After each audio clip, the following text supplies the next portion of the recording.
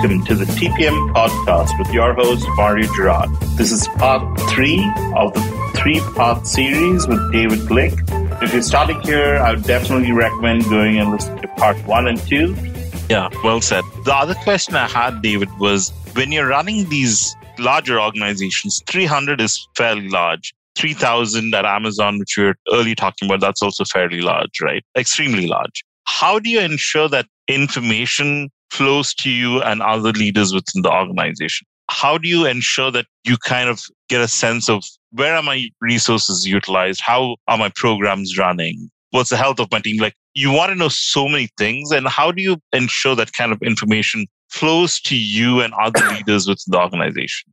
This one's very hard for me. When I was growing up, when I was originally at TPM in like 1999, my skip level was Charlie Bell. He was the VP. He's pretty famous now. He was the number 2 at AWS. He just went to Microsoft. But he would get all of the managers and TPMs in a room. And at the time, it was about 20 people in his organization. And he'd have a project list, which was managed by the manager of projects, manager of TPM or whatever. We'd go through red, yellow, and green, and he'd ask questions. And we'd sit there for like 2 hours. And these things always expand in the number of people, the amount of time you spend. And over time, it became sort of normal for everybody to sit there and type on their laptops while the meeting was going on. And so you'd have this background noise of the keys chattering. And Charlie was really good at it. And he could hold the attention of the room. I was just never good at it. And so it was like pulling teeth for me. And everybody else who was there hated it because they had to be there. And they'd talk about their one project. And then they'd sit there for another hour and a half just reading. And it's an expensive meeting. It's a very expensive meeting. AWS is famous. They scaled that up to operational review meeting of 3 hours every week, which Charlie ran. And what I found is the bigger the meeting, the bigger the leader you need. And Charlie was the biggest leader I know after Jeff Wilke and Jeff Bezos and maybe Dave Clark. And so he was able to keep the attention in the room and he would teach. And so it was expensive, but it was valuable for everybody to learn from the lessons of others and learn from Charlie's wisdom. I was never as good at that as others. And I never liked to have this idea of a central PMO because what it meant was every time there was a big project, someone would come to me and ask me to assign a TPM or a PM or someone to the project. So then it put more stuff on my desk. You always had a limited number of these TPMs. And so I'd spent all my time doing resource management rather than focus on people. I don't know what the right answer is. The best thing I've found is like status reports. I think 2 things. One is written status reports that go out every Friday. This was, again, Kim Rackmiller, who was my old boss, who's best TPM ever. She would say, if you only report the news when it's good news or bad news, then people see it as good news or bad news. You need to report the news every week. And then it's just news. This thing slipped or this thing launched or whatever. You want to have a cadence of, I'm getting my news today. Every Friday or every Monday, I get my news. That's across the entire organization. It's an organizational standard that every Friday news is going to come out. And probably news is going to be available at this particular site, or there's a posted place where everybody's updating within certain guidelines of how it needs to be updated and what's captured. A lot of it's done through email. Really? Interesting. Because I'm not going to go into Confluence or whatever and read every single project thing. So I get an email. It should have like highlights and lowlights. What has changed this week? And then a link to the project plan if I want to go deeper. Yeah. So I think that one's very powerful. And our operations team actually does a better job than the tech team. I do feel that ops are always very good at, because that's their job, I feel. They're really good at number crunching. They're really good at producing very accurate reports. Kudos to all the ops teams. Yeah. And so every Friday, my email fills up and I read all the status reports. And it takes me 20 to 30 minutes in the evening on Friday night, which, by the way, doing it Friday afternoon is not necessarily good because then I read it Friday night and send emails Friday night asking questions because I think people deserve to have questions asked. Yeah. Like you send these things out into the ether, you never hear anything. You don't know if it's a good use of time. So I try very hard to read all of them and send questions about something. But the problem is it ends up landing in people's box on Saturday morning. And so they think they need to reply over the weekend, which is a problem. We do want people to take their time off because they'll get cranky if they don't. It's hard though. Maybe you should send it in a delayed timer. Yeah. There's a schedule send function in Google. Yeah, in Google and in Outlook as well, right? You could probably do that. Because if I receive an email from you, David, I would want to reply to it. Well, yeah, and it's a problem, especially because many of us who rise up to senior levels like to work. I don't want to say workaholic. Yeah. And I like to drink, but I'm not an alcoholic. I like to work. I don't think I'm a workaholic. Fun for me is sitting around reading my email and finding out what happened this week. And so we want to make sure that we're not burning people out. And we want to make sure that everybody has the right prescription and dose of what they need. And that's different for every person. Absolutely. How about like MBRs, QBRs, weekly business reviews, monthly business reviews, and those kind of things? Do those help in assimilating information, especially when you're a larger team? We did monthly business reviews on my team, which was like a deep dive 6-pager on everything that's gone on that month. I found them pretty helpful. That's every direct or every product line. How do you build that? At the time, I had 3 directors, and so each of them would write one. Got it. I have been not diligent in pushing people, and the team would often be like, oh, we're really busy this month. Can we skip this month? I'm like, okay. And then we have a company-wide MBR, which is less detailed but broader. Yeah. And so we see the high level red, yellow, green for our OKRs. But it is area of improvement for me. So I guess the best thing I can say is I hire people who I trust, who are better at that than me and who are more in the details than me. And I have to audit that they continue to be, and I need to hold them accountable. But again, trust is so important, especially with these senior level roles, which have high blast radius. Yeah, that's true. I think also like having done so many MBRs and QBRs and all these business reviews, I feel it's a lot of effort. It's a tremendous amount of effort to put a monthly business review together. I've done it for a team of, I think, 600-700 people. And it's incredibly, unless you have all the mechanics of how to do it and you're doing it at a fairly regular basis and all this data is going to come from so-and-so report, all this is going to come from HR if you're doing hiring, if we had outages, like you need to have all these things in place, and you probably have one person who's dedicating 50% of their time collecting all this information and putting it all together for you. Yeah. Right? There's a lot of effort. Yeah. And those people are usually the PMO leaders. And so I always had cognitive dissonance. So, what does that guy do? Is his job, or what does that gal do? What is her job to collate all this stuff? Is that really what we want? Or, it ends up being like a senior manager or director level person. Like our most senior people are spending their time collating information. And so I never liked that. There was a guy who worked for me who built his own PMO, and my boss loved that. He was like, oh, I have all the, ticked and tied, who's working on this and who's working on that. And he's like, can we expand this to your whole organization? Part of me is like, I sort of philosophically don't like it. The pragmatic part of me is like, well, my boss likes it and it makes him happy, which will make my life better. So let's do that. This is one that I struggle with continuously. Yeah. I think sometimes you need a little bit of both. Ideally, you don't have a very large PMO. I think PMOs, this is my personal opinion, is that they become a little bloated sometimes. As long as you're keeping them in check and they're not more than like 5 or 6 people and they have a very set goal and a very set function, they could exist. But you definitely want to have your TPMs within your dev teams or integrated within your dev organizations very deeply so that the answer to different masters or what they're looking for is a little different, right? I think there are different types of personalities as well. Totally. Senior level, like a director level person who could be a dev director or could be like a senior principal TPM or could be a PMO leader are 3 completely different people. Yeah. And my general feeling, and this is a generalization, so I hate to say it, but I'm going to do it anyway. So with the appropriate disclaimer, is that those people who want to lead PMOs, there are some good ones. There are many not so good ones. I completely agree there. I think it's the personality type and it's how you're supporting the organization and whether it's for the betterment of the organization or betterment for the team. I think that's the delineation. Sometimes PMOs become so big and have too many processes, too many gates, too many checks and balances where you don't probably need that kind of a heavyweight process. And it's trying to find the balance between the two. They want to control the roadmap, which of course all the dev managers hate. We had a process called NPI at Amazon, New Product Initiative or Introduction or something. Yeah. That was a bunch of principal TPMs in a PMO. And as we added product managers, more requests came in and engineers, it became bigger and bigger. And they had this spreadsheet, which they used like a plotter to print out the Gantt chart. I know. The 6 feet, 7 feet. Yeah. And they were trying to allocate engineers from, 100 different dev teams across 300 different projects.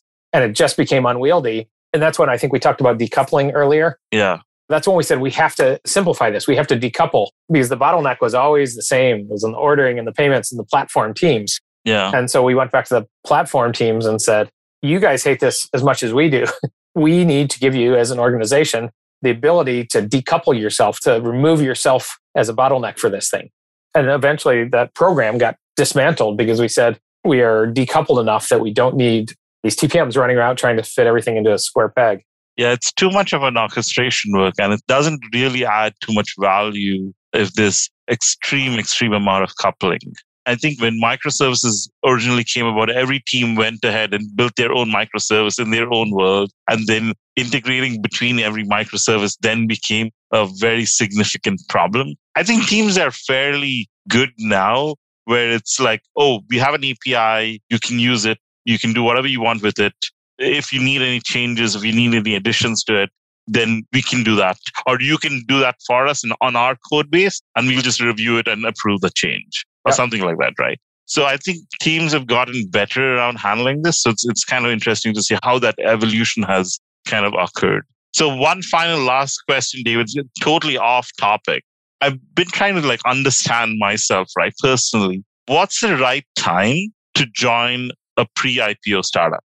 I feel I'm getting very conflicting, different type of answers from people. So I wanted to get your take because Flex is a pre-IPO startup and you're hiring a lot of people. How do you evaluate that?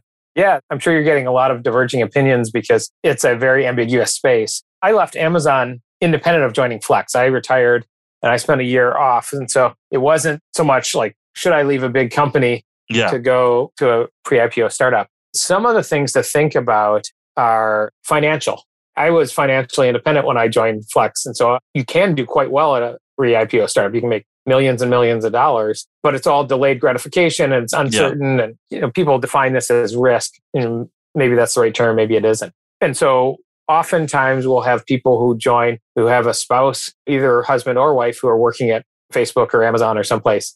Or, we have senior people who've retired and want to do stuff. So that's the financial piece of it. You would most likely have to be financially independent because the base salary is lower than you're probably going to be used to. Yeah. And, if you're a senior manager at Amazon, you may be making $700,000 or more, at startups. And this has changed to some extent, I think, especially in the Bay Area, in these well-funded startups. But broadly, I think startups, your liquid compensation, because it's not even base, because Amazon's base is 160, right? Yeah. But the rest is in stock, but it's liquid. Your base maybe 200 to 250. So you're taking a 66% liquid pay cut with the promise of riches in the future. And this is more true for more senior people than for an SD1. So that's one piece. The second, I would say these big megacorps are great places to learn.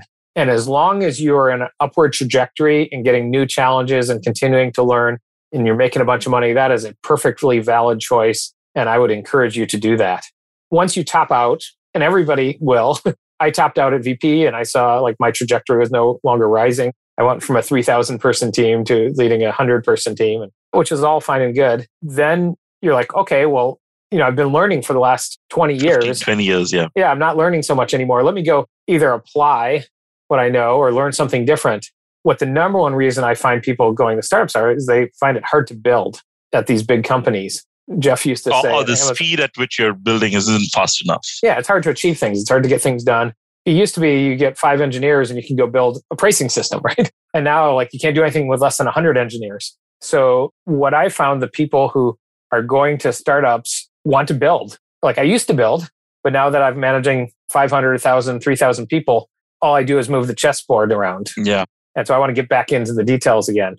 So those are some of the reasons why people leave and come to startups. And then the other thing is over time, and it's not just Amazon, it's any big company. And I think Amazon did better than anyone else at pushing this off for longer, is that at any big company, you're just going to have more layers. You're going to have more stakeholders and you have less autonomy.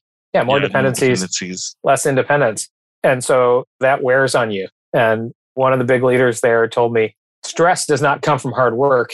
Stress comes from having a real or perceived lack of control. And so as a VP managing 3,000 people, I had less autonomy and control than I did as a TPM managing myself in the early days. Because everything's so far away, right? So many layers deep. And so I talk to people from all different places that I meet on LinkedIn randomly.